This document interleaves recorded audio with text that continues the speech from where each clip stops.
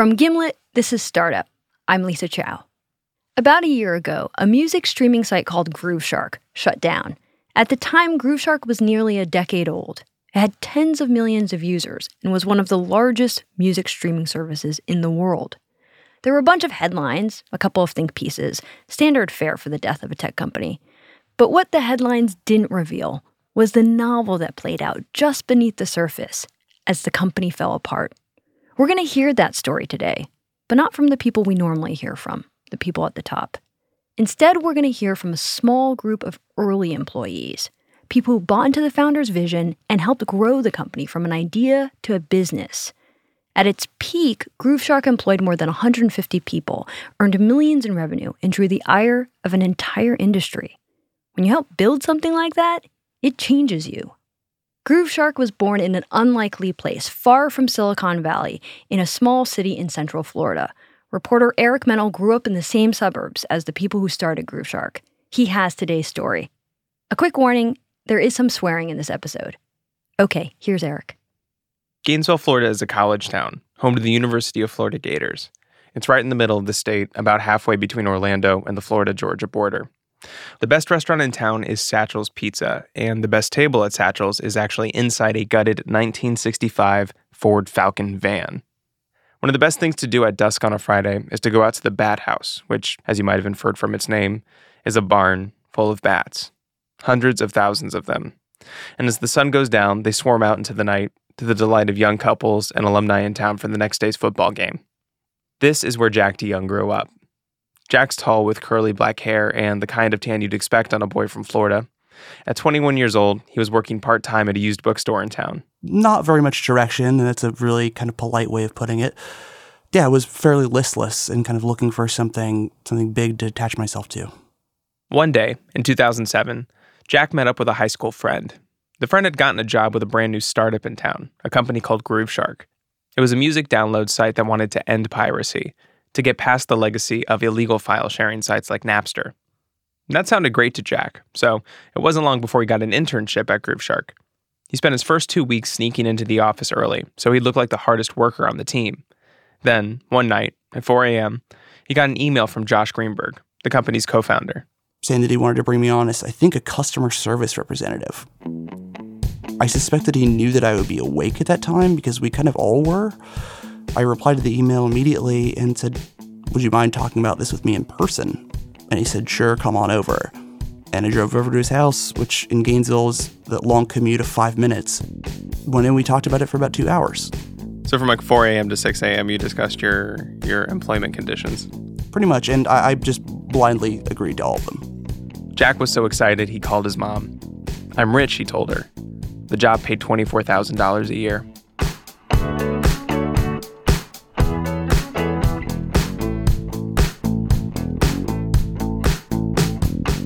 Grooveshark was the brainchild of a freshman at the University of Florida, a guy named Sam Tarantino. Legend has it, Sam was driving by a used record store one day and thought, "All I have are MP3s. Wouldn't it be great if I could sell my old ones online?" He imagined splitting the revenue 3 ways. 1 part for the seller, 1 part for Sam's company, and 1 part for the musician. Sam was a business guy, a visionary, but he needed some help on the technology side. He found his better half in Josh Greenberg, another freshman. Josh was part of a tech entrepreneur club at the university, and he had cut his teeth making websites for people around town. In Sam Tarantino and Josh Greenberg, you had a marriage of opposites. Sam was short, high energy, he'd quote Winston Churchill when he got excited. Josh was tall, mild-mannered, analytical. Sam grew up well off, Josh came from a more modest home. And on March 31st, 2006, they and a third student named Andres Barreto started Escape Media. Their chief product was Grooveshark. They rented an office, a glorified closet really. They bought 3 computers and used the boxes those computers came in as desks. It wasn't much, but by the end of the year, they'd raised about $1 million in seed money, moved into a bigger office, and then they started hiring people. That's when Jack DeYoung, the intern who'd sneak in early, showed up. The energy in that room and the way that everybody talked about what they were doing, it felt like something big was going to happen. Around the same time, Isaac Mordock joined the company. He was a stocky 19-year-old with shaggy brown hair and substantial glasses. He was going to the community college in town when he got an internship at Grooveshark. And within months, he'd landed a full-time job there, selling ads for the homepage. His qualifications, you ask? I guess I didn't have any qualifications other than I was extremely passionate and willing to work all hours of the day, all hours of the night. How did you do it? We would follow the sun around the planet at some point. Like we were calling people in Australia and just phone call after phone call. You're just like, oh, this guy's probably just going to hang up on me again, or be like, how the hell did you get my number? And so if you were to make 500 phone calls in a week back then, how many of them would result in ad sales? I mean, early, like 0. I mean, It was rough. It was really rough. I was, I think, more inspired, honestly, that these guys who were so young were like so confident in themselves and their ability to do more than open, say, like a taco shop. And this is John Ashenden. At 21, he was one of Grooveshark's oldest employees. His blonde hair was both slick and earnest, and he was the kind of guy whose brow always seemed to be furrowed. He started at the company on the design team. We're going to change the world, be the next like Facebook. We're going to be the next YouTube. That was the energy, right? And I know like today that's so cliche and like I'm sure everybody has that same aspiration, but at the time it felt so achievable and like it didn't in any way seem unrealistic to me. These three employees, Jack, the eager intern, Isaac, the sort of salesman, and John, the designer, were among the first at a company that would grow to over 150.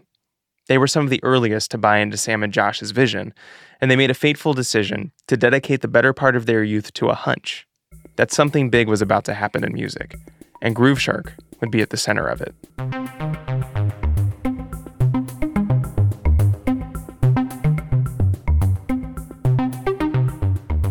But Grooveshark was still missing one thing: users. The company had a little bit of seed money left, they had dedicated employees, but people weren't using their product. And as Jack DeYoung remembers it, they were under pressure from their investors. Get 50,000 users by a certain date, or risk losing support. I can distinctly remember begging our mothers to sign up for the website at one point. And, you know, posting on Facebook and just saying, like, please, for the love of God, sign up for this. So they started marketing around town, and it got a little desperate.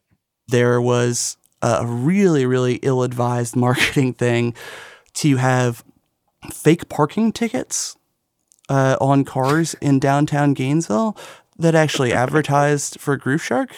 One, not only are we going to piss off everybody, but there was a misprint on the fake parking ticket. It's supposed to say 7.2 million songs, and it said 7.2 songs.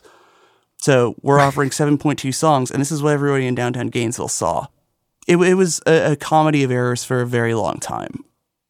The team struggled like this for a year and a half, trying to get users for a product that people didn't seem to want, trying to get advertisers for a site no one seemed to visit. They were generating almost no revenue and had mostly burned through that initial seed money. And then, one afternoon, the two founders, Sam and Josh, called everybody into the conference room. The news wasn't good.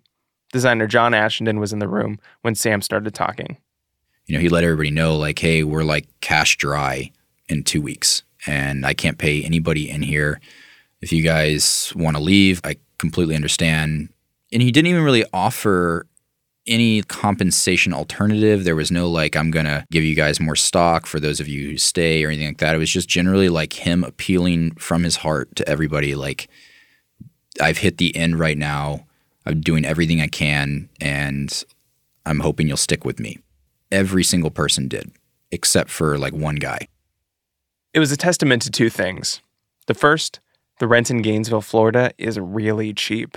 While $1,000 might get you a tiny bedroom in San Francisco, it'll get you a townhouse in Gainesville. The second, and more important thing that moment signaled, was buy-in. The people in that room believed they were on a mission to make the music industry better for fans and artists. The whole endeavor spoke to them. And I think, you know, that for me was like truly the like moment where I was like all in. I was like, this company's great. Everybody here is like bought into the same vision. We're all fighting the same fight.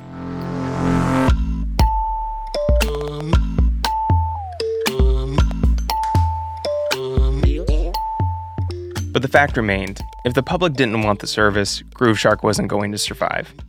They needed to try something new. And the idea for that new thing was, as often happens, right in front of their faces.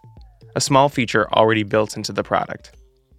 On peer-to-peer sites like Grooveshark, all the content came from users' libraries. So you could type in the name of a song you wanted to download, say Virtual Insanity by Jamiroquai, and you could see every version of that song that had been uploaded by users.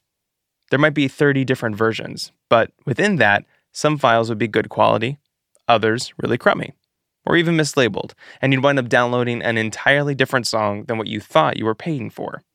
To avoid having users buy stuff they'd later resent, Grooveshark had a preview feature. You could click a button next to the file you wanted to download and play through it first. Designer, John Ashenden.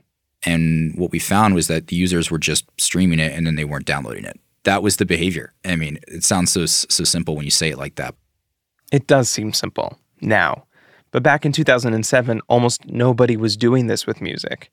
So put yourself back at your computer desk 9 years ago.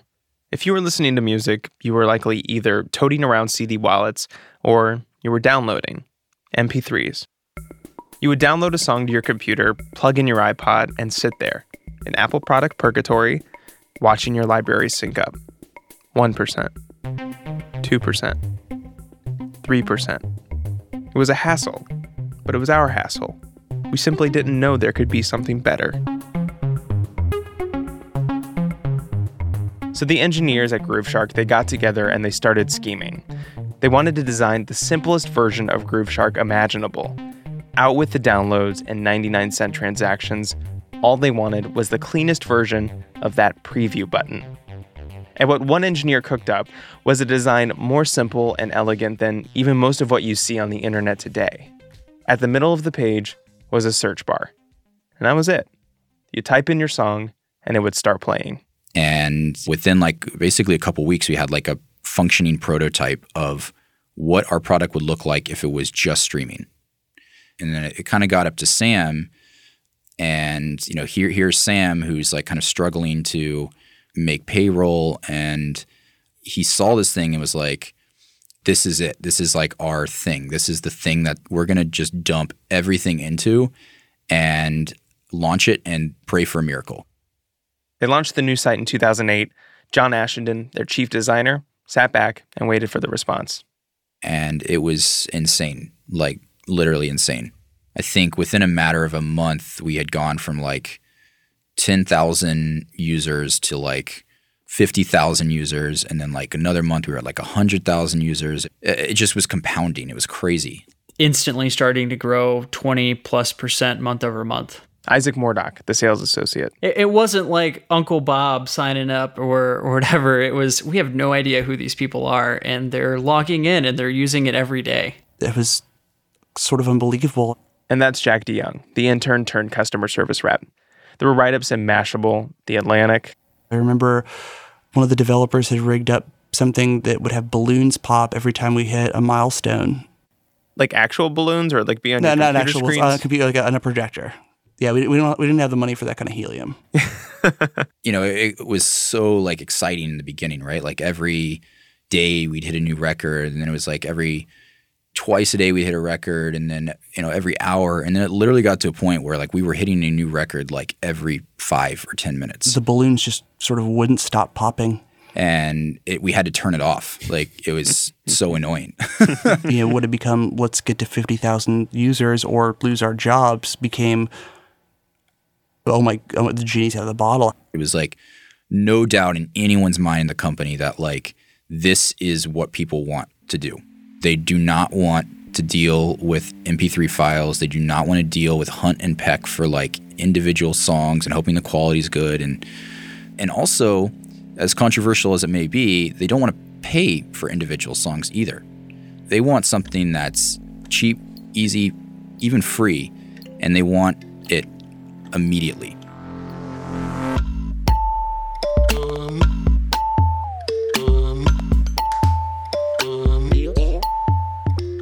Coming up, what's wrong with cheap, easy, and free, and what it would look like if Martin Scorsese directed your next management offsite.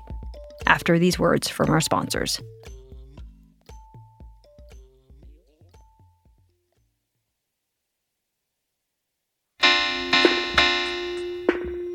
Welcome back to Startup. I'm Lisa Chow. When we left, the employees of Grooveshark had just designed a new version of their website.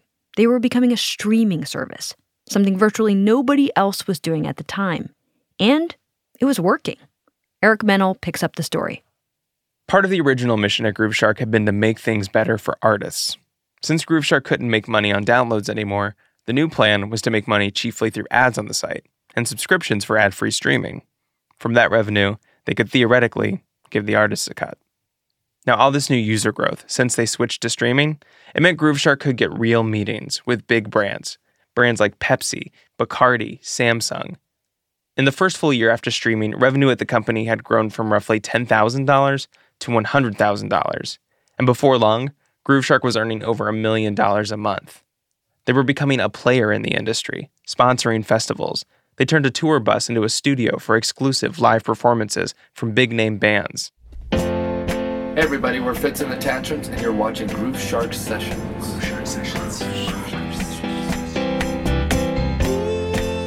Jack DeYoung, the once eager intern, was now running the music department. One year at South by Southwest, he and John Ashenden, the designer, they got hooked up with tickets to a secret Kanye West show. They even managed to get backstage. I think Jack was playing a game of basketball, like pickup with Mos Def.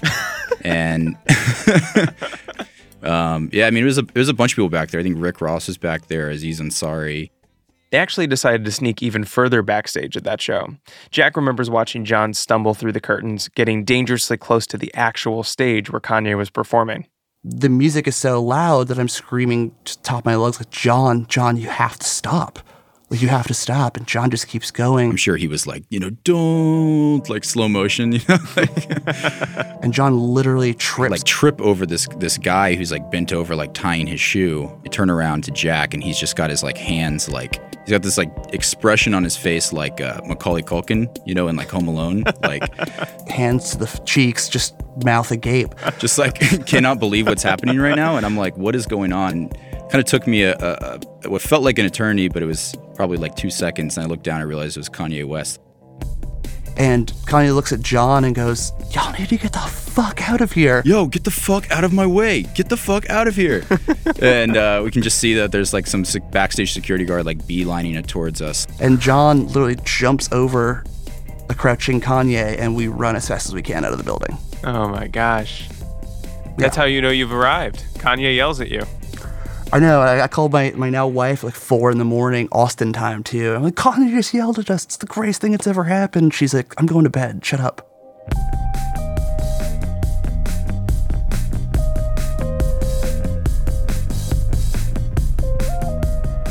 Amidst the glamour the team had literally stumbled into, one question perpetually hung over their heads.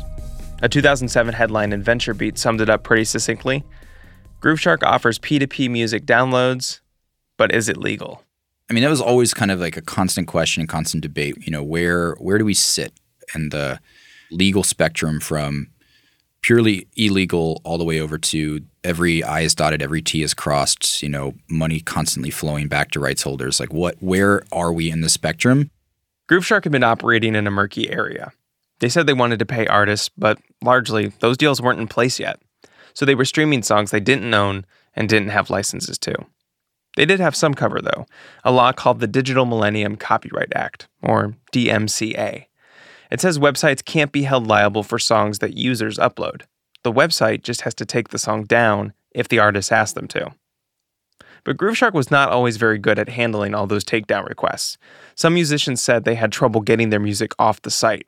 And of course, even if a song got taken down, some new user could just re-upload the song the next day. Grooveshark claimed it was acting in good faith, but artists and labels had their doubts. So one of the 4 major labels, EMI, then responsible for about a quarter of the popular music out in the world, sued them for $15 million. I think honestly, though, it was kind of scary. It was also a bit exciting too, right? Because it's like we are worth even caring enough to sue. It wasn't like this is the end. This was like we're all just going to tighten up together as a team and we're going to make it work. Here's Isaac Morduk again, the sales associate from before.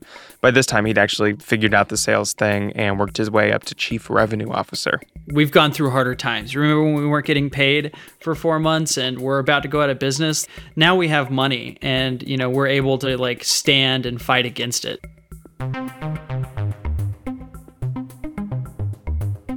But the EMI lawsuit was just the beginning.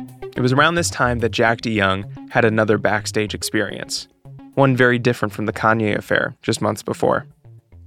It was 2011, and he was behind the scenes at Lollapalooza, the big music festival in Chicago. It's probably about 4 p.m.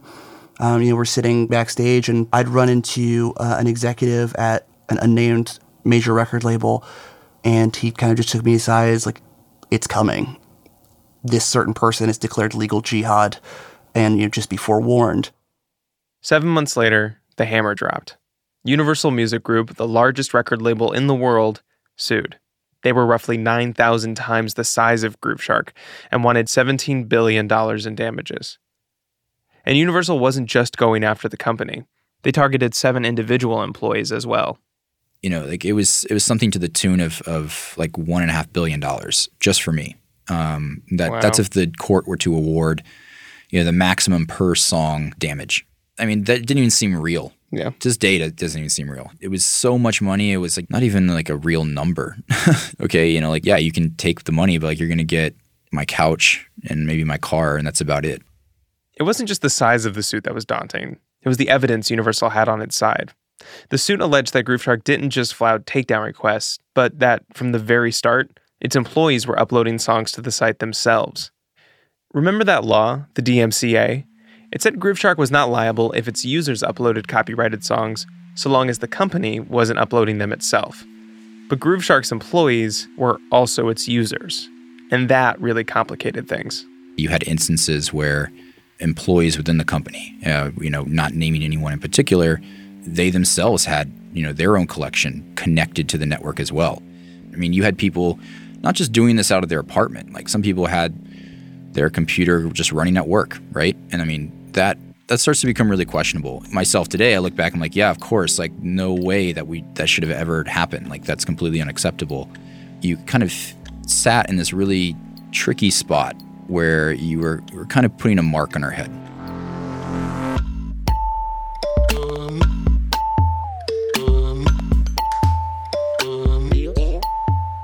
Perhaps the most damning evidence Universal threw at Grooveshark were the management's own words. Universal had internal emails from Josh Greenberg and board chairman Sina Simontobe, emails that suggested illegal behavior. Sina wrote one email to an advisor about Grooveshark's growth. He said, "The only thing that I want to add is this. We are achieving all this growth without paying a dime to any of the labels. Let's keep this quiet for as long as we can." The email actually reads, "Let's keep this quiet," Quite, but everyone was pretty sure it was just a typo, and he meant to say, "keep it quiet." This email was plastered across the internet, and when Sina's employees read it, they had concerns. He kind of sounded like really shady. John Ashenden again. I don't think he was trying to be like a bad guy or anything, but it's just kind of how he would say things every now and then. And like, imagine, if you're Universal's lawyers and you read that, that's going to throw up like a red flag. I reached out to Sina for this story. He declined to be interviewed, citing legal restrictions that prevent him from talking about Grooveshark. Business started going sour. Advertisers dropped out. A deal with a major car company evaporated. This is Jennifer Hutton, VP of Advertising. Someone would lose a campaign and say, they told me it was because of legal stuff. The feedback they were getting was that these brands didn't want to work with us because of our legal problems. And this is where things at Grooveshark took an ugly turn. All these legal issues, they started to trickle down. First into the business, and then into the very relationships that made Grooveshark so strong to begin with. That unity that was so present at the beginning of the company started to splinter. What needed to happen to stop all the lawsuits was for Grooveshark to sign deals with the major labels. But managers at Grooveshark disagreed about how to get this done. Essentially, there were two camps. One camp thought they needed to play by the music industry's rules, to hire insiders, old-school producers and executives who'd worked at the major labels, who could help negotiate on Grooveshark's behalf. The advisors with clout is what we always needed. Chris Blackburn was director of brand partnerships at Grooveshark. He says the people at Grooveshark, while ambitious, didn't have any status in music industry boardrooms. Its executives would walk into meetings in t-shirts, sandals, and jeans. One guy had a ponytail. They didn't know the lingo. They didn't have the connections. And that became a real problem. You're playing in a game that you are a nobody in, and you're viewed as less than a nobody. You're viewed as an enemy. So in terms of getting anything meaningful done, it was really about bringing in people who could provide Grooveshark access to the bright future we all wanted to have. But the company's top leadership, they seemed to reject this strategy. In those emails that Universal cited, Grooveshark chairman Sina Simon-Tope outlined what appeared to be his strategy for growing the company. In one email he writes, "We bet the company on the fact that it is easier to ask for forgiveness than it is to ask for permission." In another email he writes, "In our case, we use the label songs until we get 100 million uniques," that's unique users, "by which time we can tell the labels who is listening to their music where, and then turn around and charge them for the very data we got from them."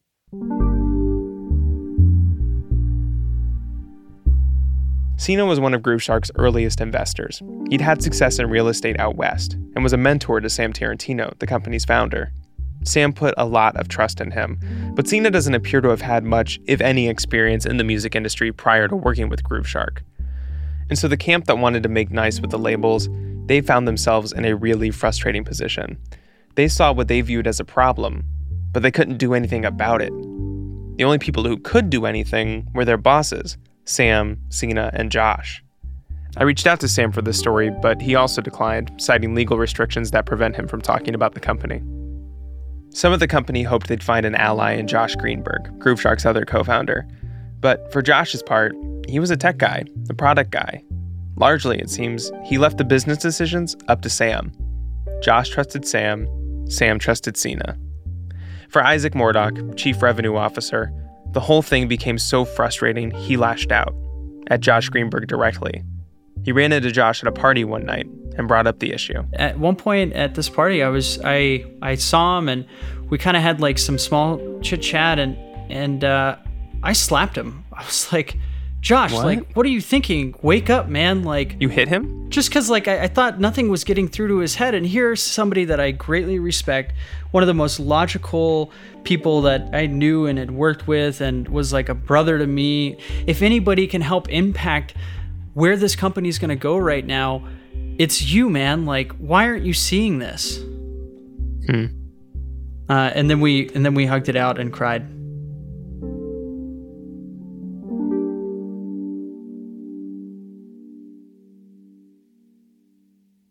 There had been more and more kind of internal feuding. John Ashenden, former designer, now creative director. And in fact, many of us who were on that kind of leadership leg of the company had started having side conversations where we were like, talking about how we weren't happy with the direction, how we weren't happy with Sam, Sina, what do we need to do to fix this?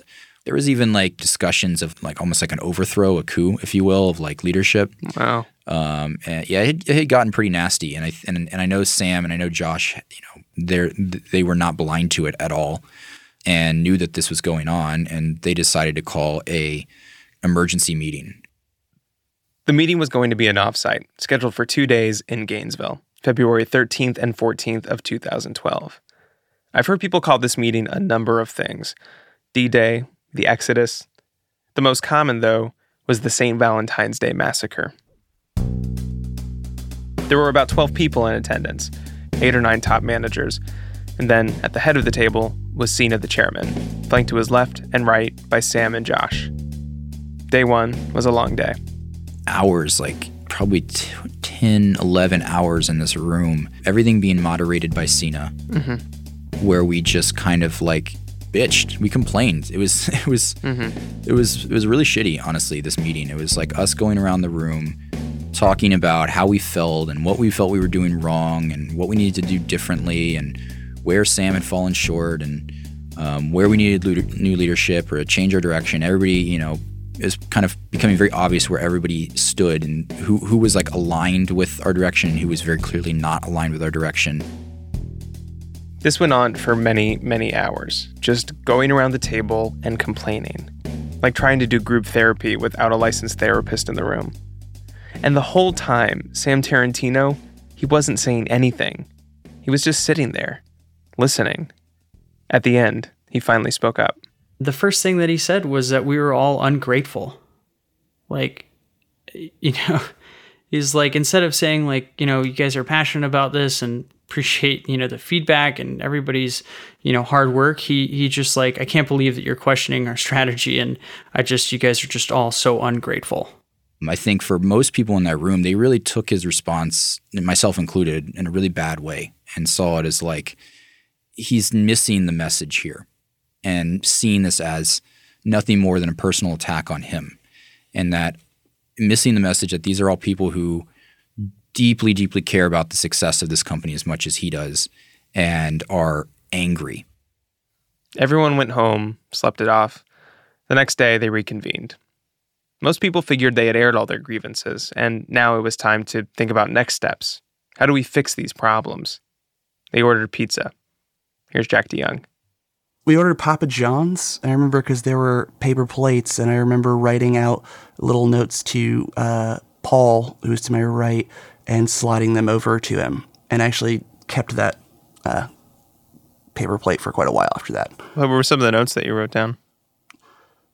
One was, someone needs to know the definition of the word literally, was one of them. Another was, I feel like Hester Prynne. And the very last one was, I'm pretty sure I'm about to resign.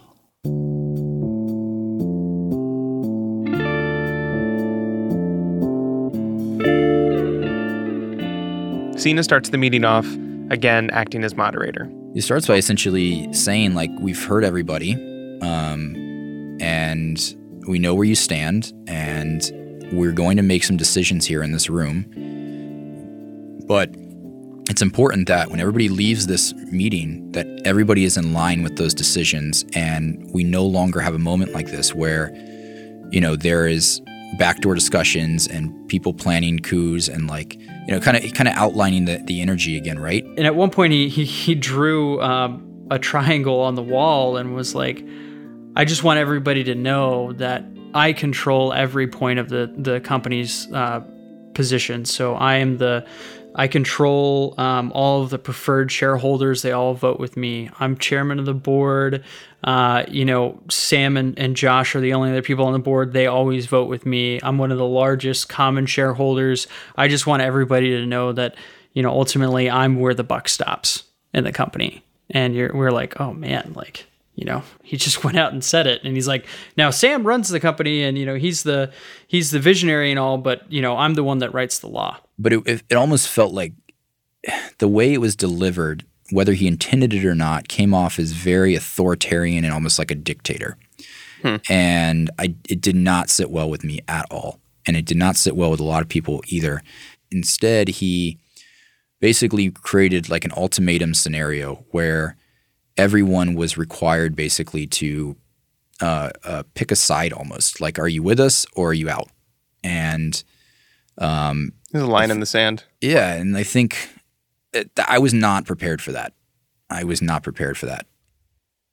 The people in that room, among them Jack, Isaac, and John, they had all started at this company basically as kids, when the idea of a management offsite was as foreign to them as a polar bear in a palm tree.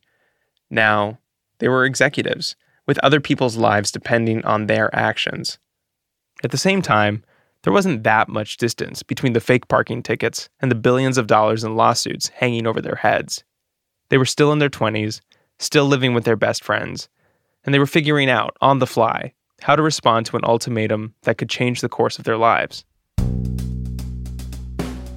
So they go around the room, person by person. First is the VP of Community Development, a guy named Graham Murphy. And Graham, upon hearing this, he stood up and fist bumped me and said to the room, sorry guys, I gotta go see about a girl, which is a line from Good Will Hunting. And that's how he quit. That's how he quit, and they walked out, didn't say a word, and texted me 10 minutes later and said, I realized that I'm your ride home, give me a call. Next, John Ashenden. He had started at the company as a designer, and was now a senior VP and head of product design. He quit too. It felt like you were giving up.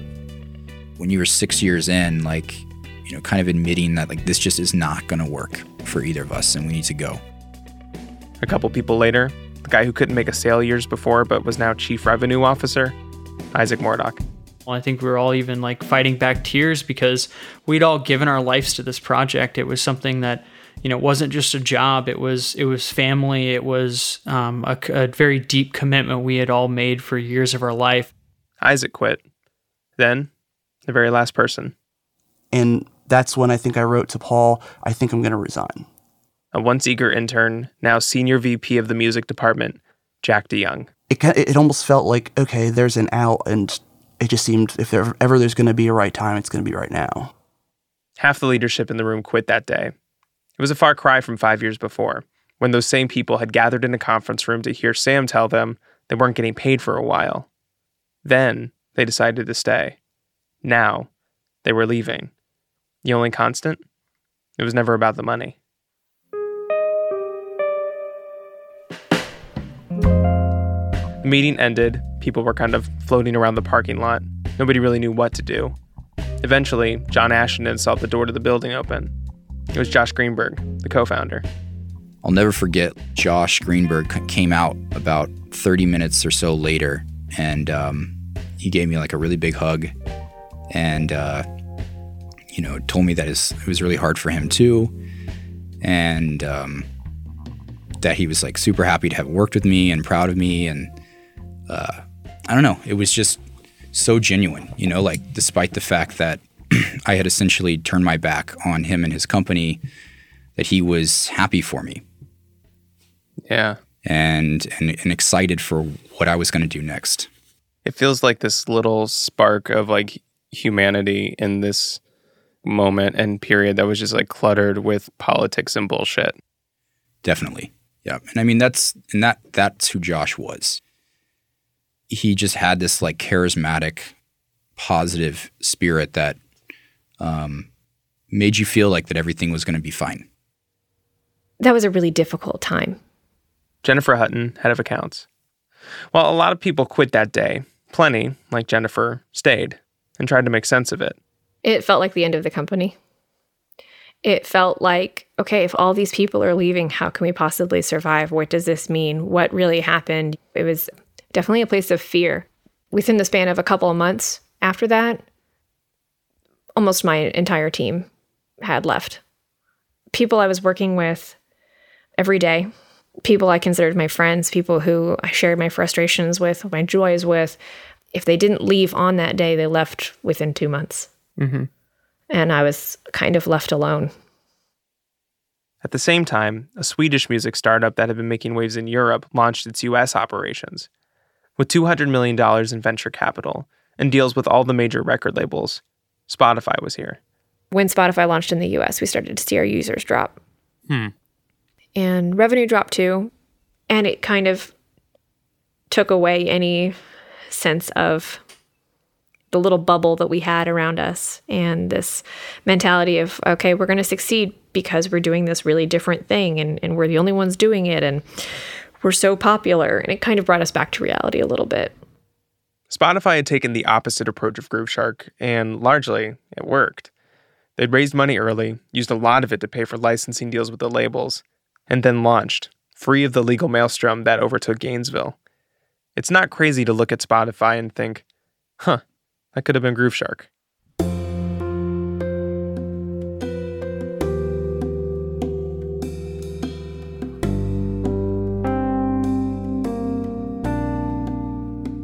It was 3 more years after the St. Valentine's Day massacre before Grooveshark folded.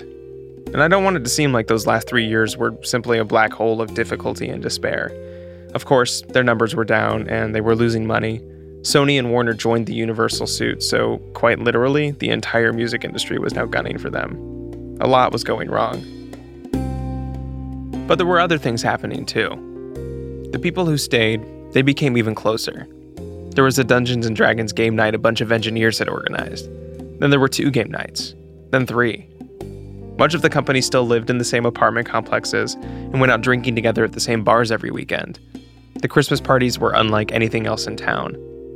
I talked to a lot of employees from the company, and the best way I can think of to describe those last couple of years is like when you go away to camp for a week, and on Thursday night, there's a dance.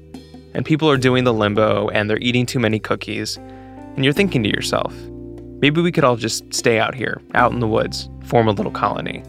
Maybe we'll never have to go back to real life.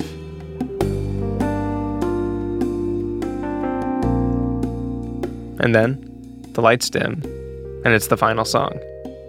When we first heard it, there was that moment where we just had to like blink a couple times and be like, did that just happen? Nick Antonelli was an engineer at Grooveshark.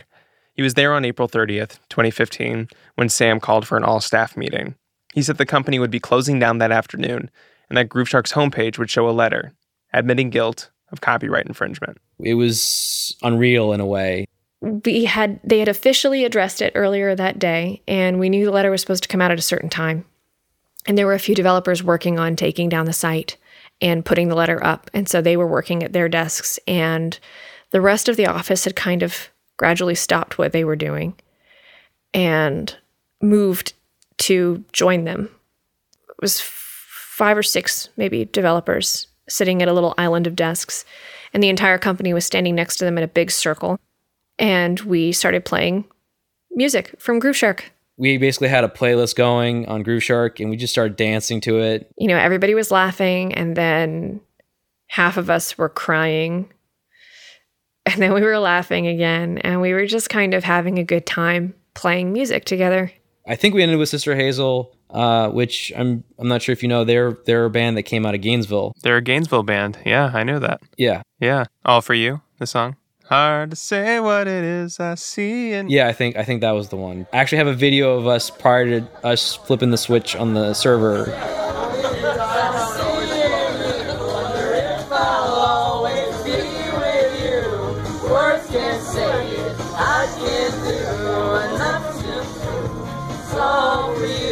And then we're all gathered around one of my teammates' desks, and he pressed the button, and we shut off everything.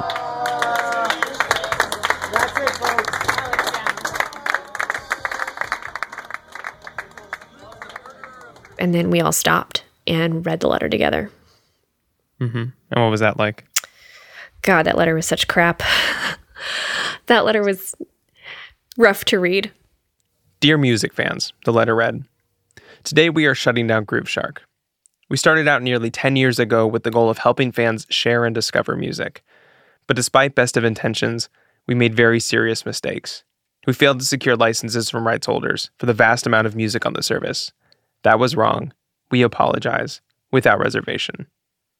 The letter then says that Grooveshark is forfeiting all of its intellectual property to the record companies and urges people to sign up and pay for legal streaming services.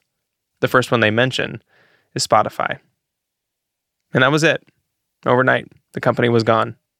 People packed up their boxes, they threw out old files, and they wiped the servers clean. Then, 3 months later, news broke. 28-year-old Josh Greenberg, the co-founder of Grooveshark, passed away last night. Gainesville police say Greenberg was found by his girlfriend around 9 p.m. Friends and colleagues tonight are mourning a person they say was an innovator, a mentor, and an even bigger advocate for our community. Josh dying so close to Grooveshark closing made so many people think that he had taken his own life, or that, Grooveshark closing and him dying were related. This is Abby Mayer, Josh's girlfriend. She'd been out of town that weekend. She'd last talked to him late Saturday night. And when she got back to the house that she and Josh shared on Sunday, she found him lying in bed next to his laptop. At first, she was talking to him. She thought he might have been sleeping. But she's a nurse, and she says when she looked closer, she could tell. He was gone. He'd been dead for almost 16 hours, according to the medical examiner. There were no signs of foul play or suicide. When the coroner's report came back, it listed his cause of death as undetermined, something that happens in about 2 to 5% of cases across the country. So not unheard of, but very rare. Gainesville police put that information out right away. But it didn't stop people from speculating that Josh had cracked under the pressure of losing his company. The people that said that, you just knew that they didn't know him very well. Like, after it was over, though, that constant stress and that constant roller coaster and the constant, like, up and down of Grooveshark and the lawsuits and everything, once that was over, you know, obviously losing Grooveshark was hugely upsetting, but also that stress was gone, and that was such a huge burden lifted off of him. It just felt like a lot of opportunity opened up. And, you know, when Josh died, it was the opposite. My world collapsed. One thing that I've learned about this whole experience is that it's certainly not linear. It doesn't get easier every day, and it doesn't become more normal. It ebbs and flows. We're here to celebrate Josh's life. I'd like to welcome everybody here. We're going to have a set of speakers. We're going to have some videos. We're going to have pictures. Nearly 600 people showed up to Josh's funeral. The University of Florida let the reassembled Grooveshark employees use one of the auditoriums on campus. The mayor spoke, the former president of the university, business leaders, and students Josh had mentored. Employees from all eras of Grooveshark were there, from the founding up until the final song. At the end of the service, Sam got up to speak, and then he sat down at a piano, and he paid tribute to Josh the best way that he knew how, through music. In startup culture, a failed business can be a sort of merit badge. It's something founders carry around with them to their next project, part of their origin story, about how they had to fail before they could succeed. For Josh Greenberg, Grooveshark arbitrarily became his life's work. I doubt that's what he intended. But if his legacy is wrapped up in the company at all, it's not in the bottom line, or the company's role in the music industry. It's in the people whose lives it changed.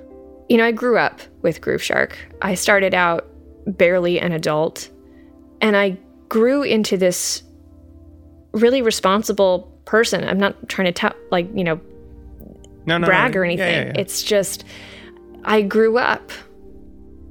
Everything I always thought that I could potentially possess that nobody ever realized was realized by about 80 of my best friends at a huge startup company.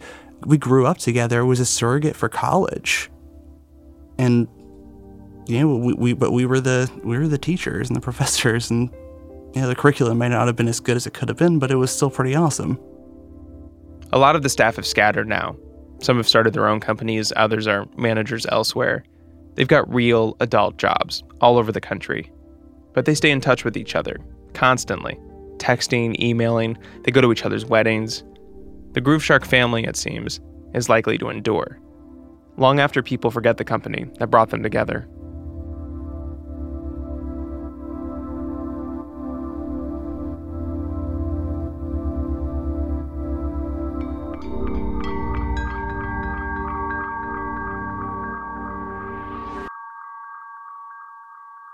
Eric Mennel is a producer here at Gimlet. Coming up, we'll have scenes from the next episode of Startup after these words from our sponsors.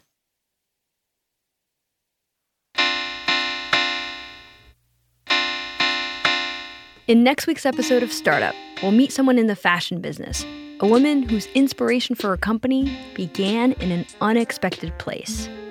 I was screaming, hanging onto the edge of the doorway, begging her not to make me wear that to school. And I remember sitting in that classroom, knowing that people could see me, not worrying that they saw me crying, but worrying that they saw me in this stupid dress. A fashion crisis that sparked a business. That's coming up next week. And this week, be sure to check out the new episode from our friends at Reply All. Producer Shruti Penamanini tells a fascinating, weird story about a prisoner, his blog, and a controlling mother. Today's episode of Startup was produced by Bruce Wallace. It was edited by Alex Bloomberg, Peter Clowney, Caitlin Roberts, Molly Messick, Luke Malone, and me. Editing help from Lisa Pollack. Production assistance from Simone Polanen and Brian Orr. Mark Phillips wrote and performed our theme song. Build Buildings wrote and performed our special ad music. Additional music from RAC, Jeffrey Brodsky, White Dove, Devin Dare, and the band hotmoms.gov. Matthew Bowl mixed the episode. To subscribe to the podcast, go to iTunes or check out the Gimlet Media website at gimletmedia.com. You can follow us on Twitter at Podcast Startup. Thanks for listening. We'll see you next week.